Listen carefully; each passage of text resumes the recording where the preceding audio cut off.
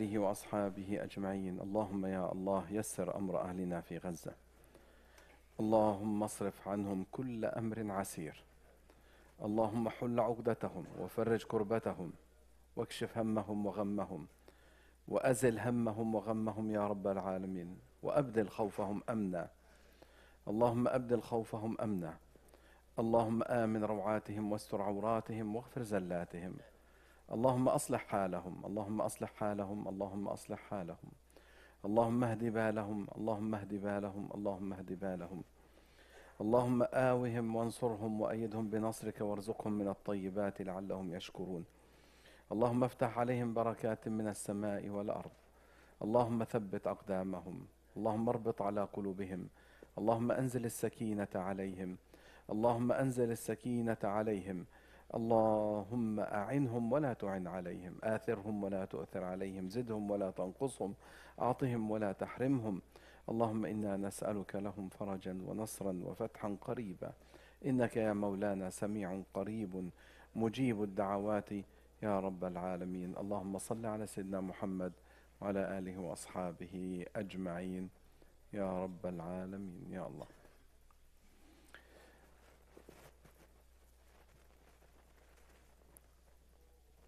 الحمد لله، الحمد لله، الحمد لله.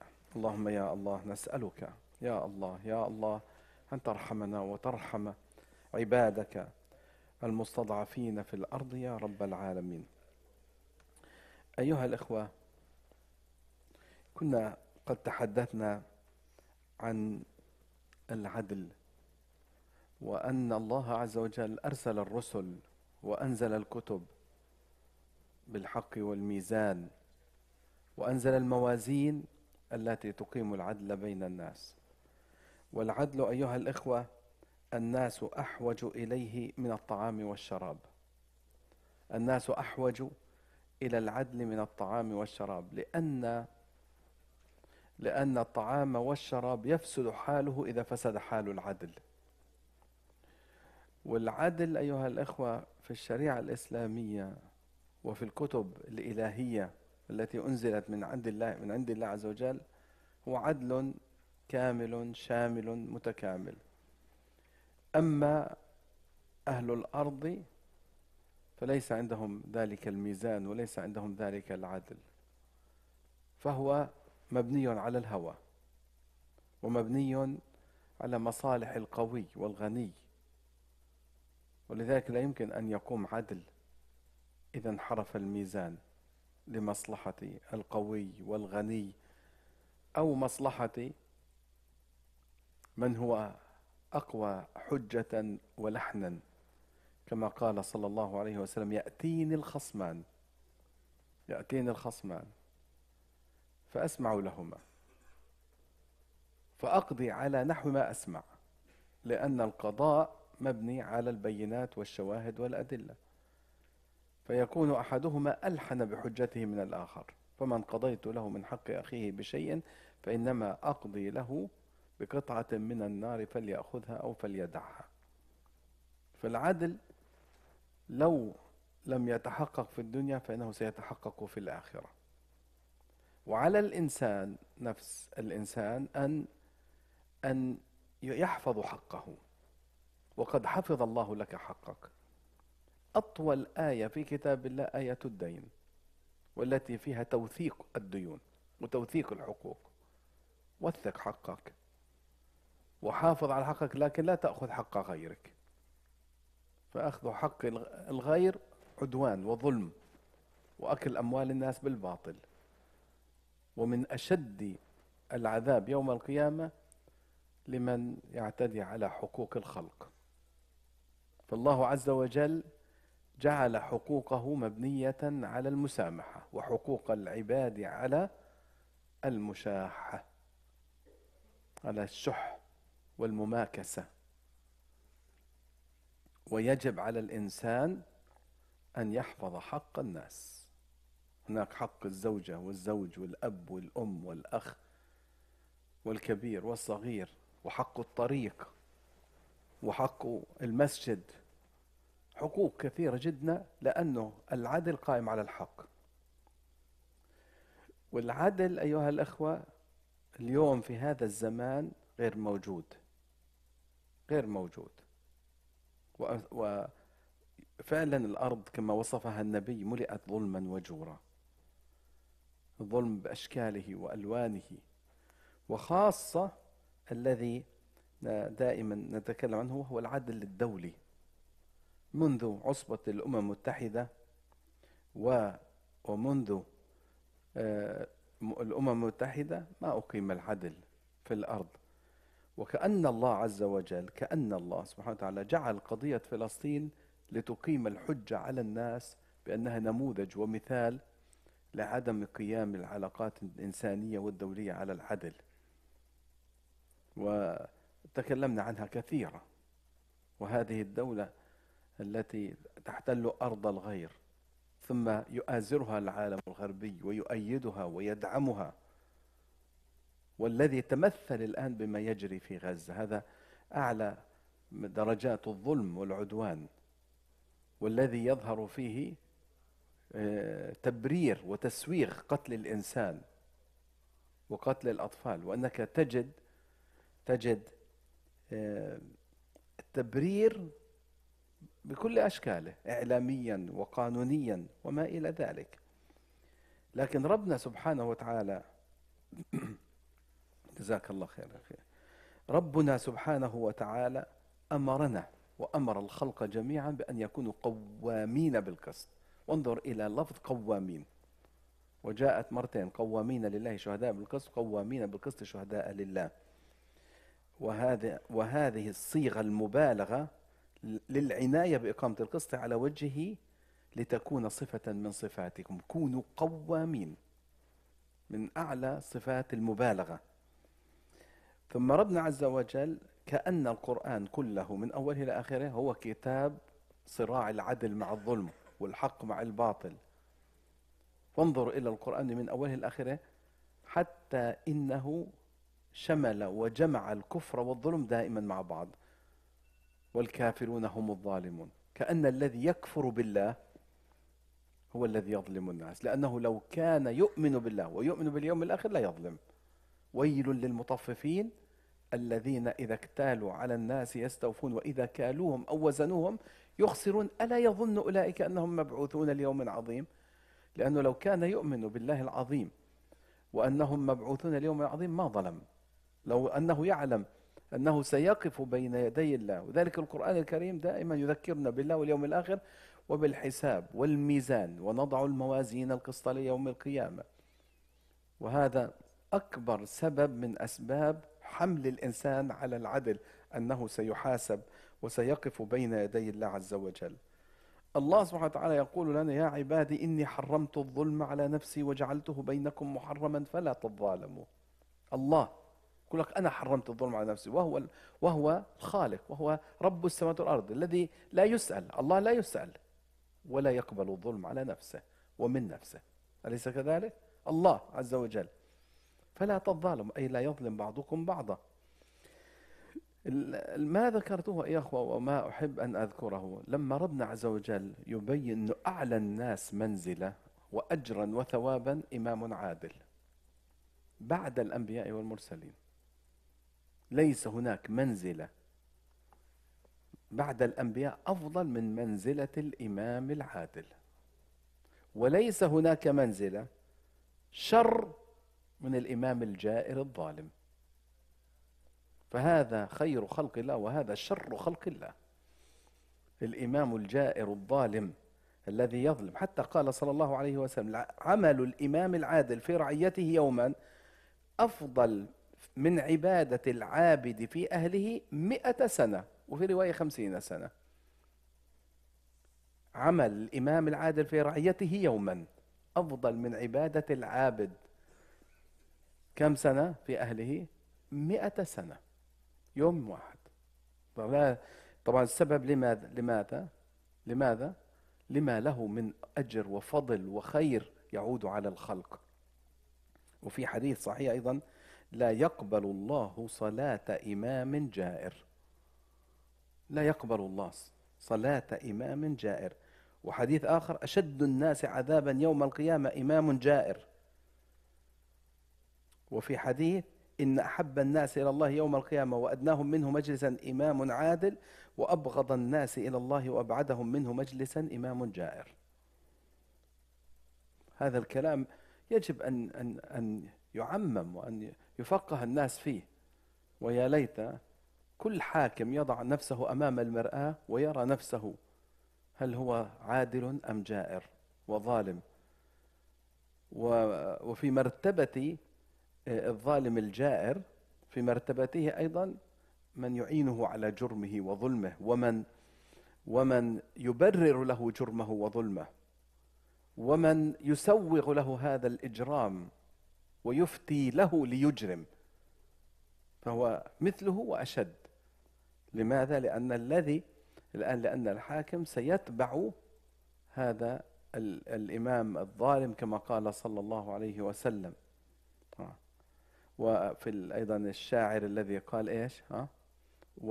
وعالم بعلمه لم يعملا معذب قبل عباد الوثن.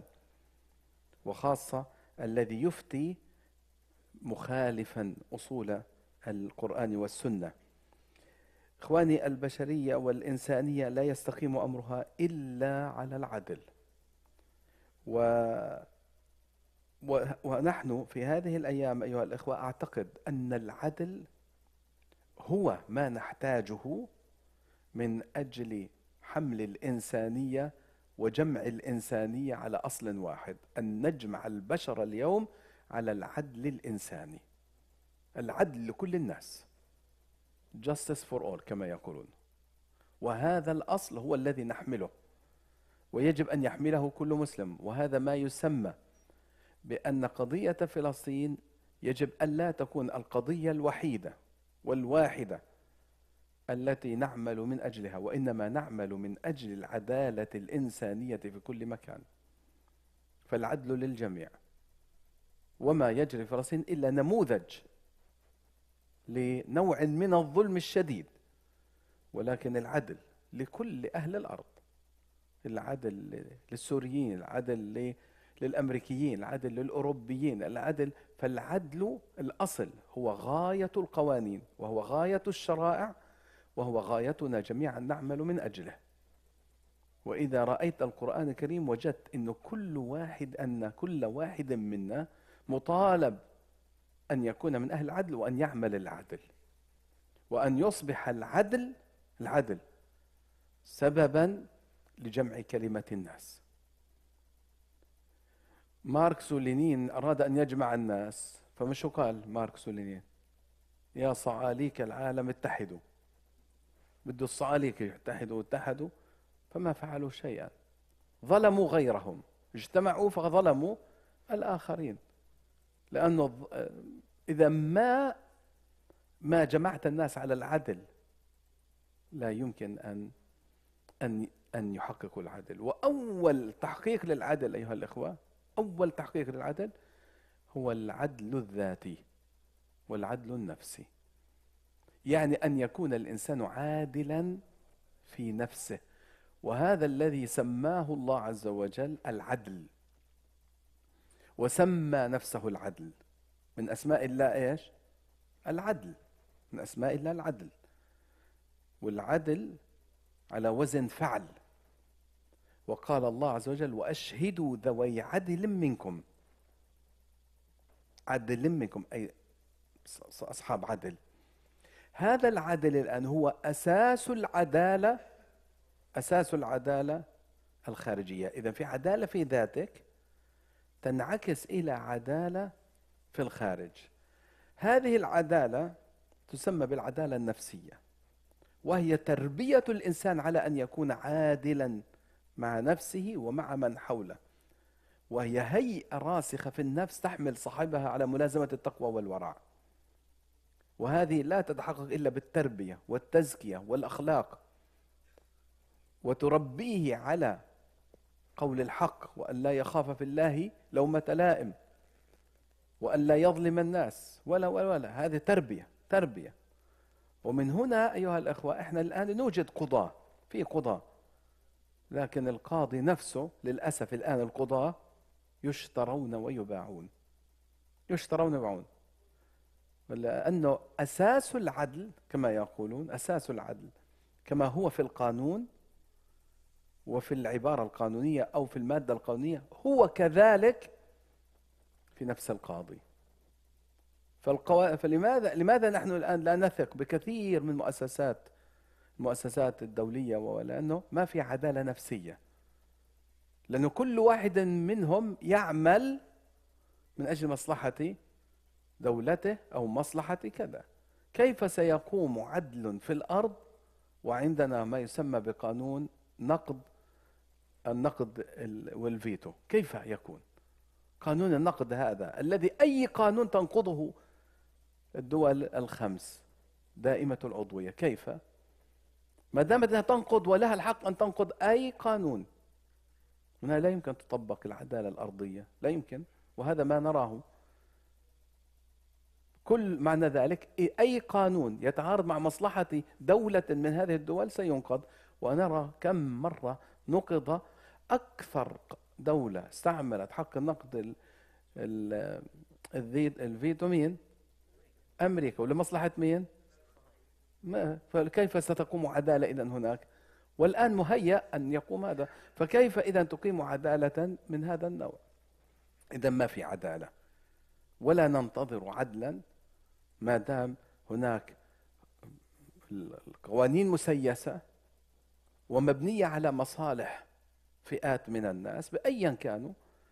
وهذا يا إخوة هذا الذي يعني نريد أن نبينه، أن البشرية اليوم بحاجة إلى نظام عالمي مبني على العدالة، ويجب على الدول الآن أن تراجع من حساباتها، لأن الظلم نتيجته وخيمة.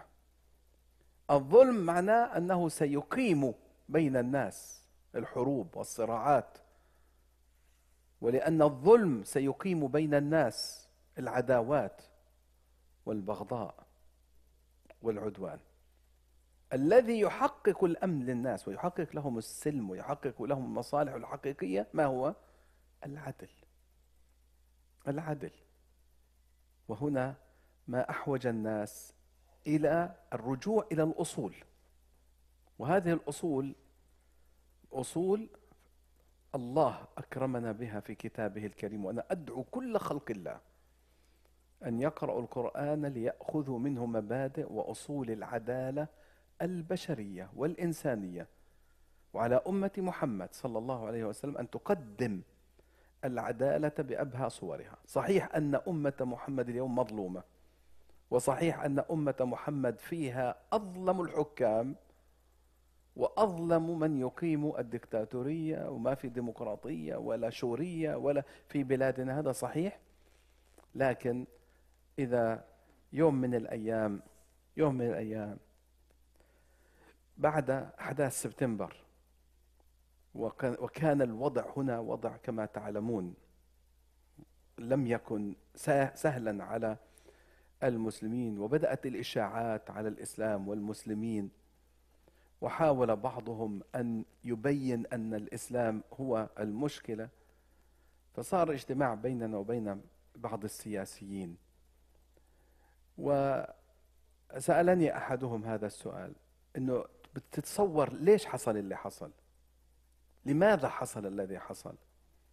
ولماذا المسلمون يكرهون كذا وكذا؟ أول شيء قلت أول شيء المسلمون لا يكرهون الآخرين. هذه من طبيعتنا، أننا نحن أمة نحب الناس، من طبيعتنا أننا نحب البشر ونحب الخير للناس.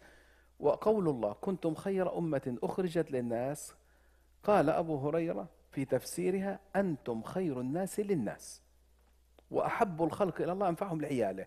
فالمسلم من طبيعته أنه إنساني بشري مع الناس كلهم. فهذا الشبهة والإشاعات مش صحيحة.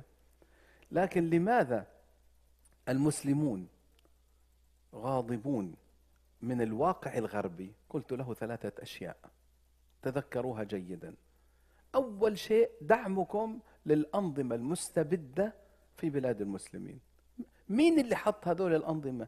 ومن الذي دعم هذه الأنظمة في بلادنا ضد الشعوب والى آخره؟ ابحثوا عنهم، انتوا اللي قاعدين، انتوا اللي حطيتوهم، انتوا اللي بتدعموهم. فالذي يمنع الديمقراطية في بلادنا مش بلادنا، وإنما هو هناك ضغوط من الخارج علينا. فهذا أول واحدة. ثانيا، دعمكم اللامتناهي واللا محدود لإسرائيل.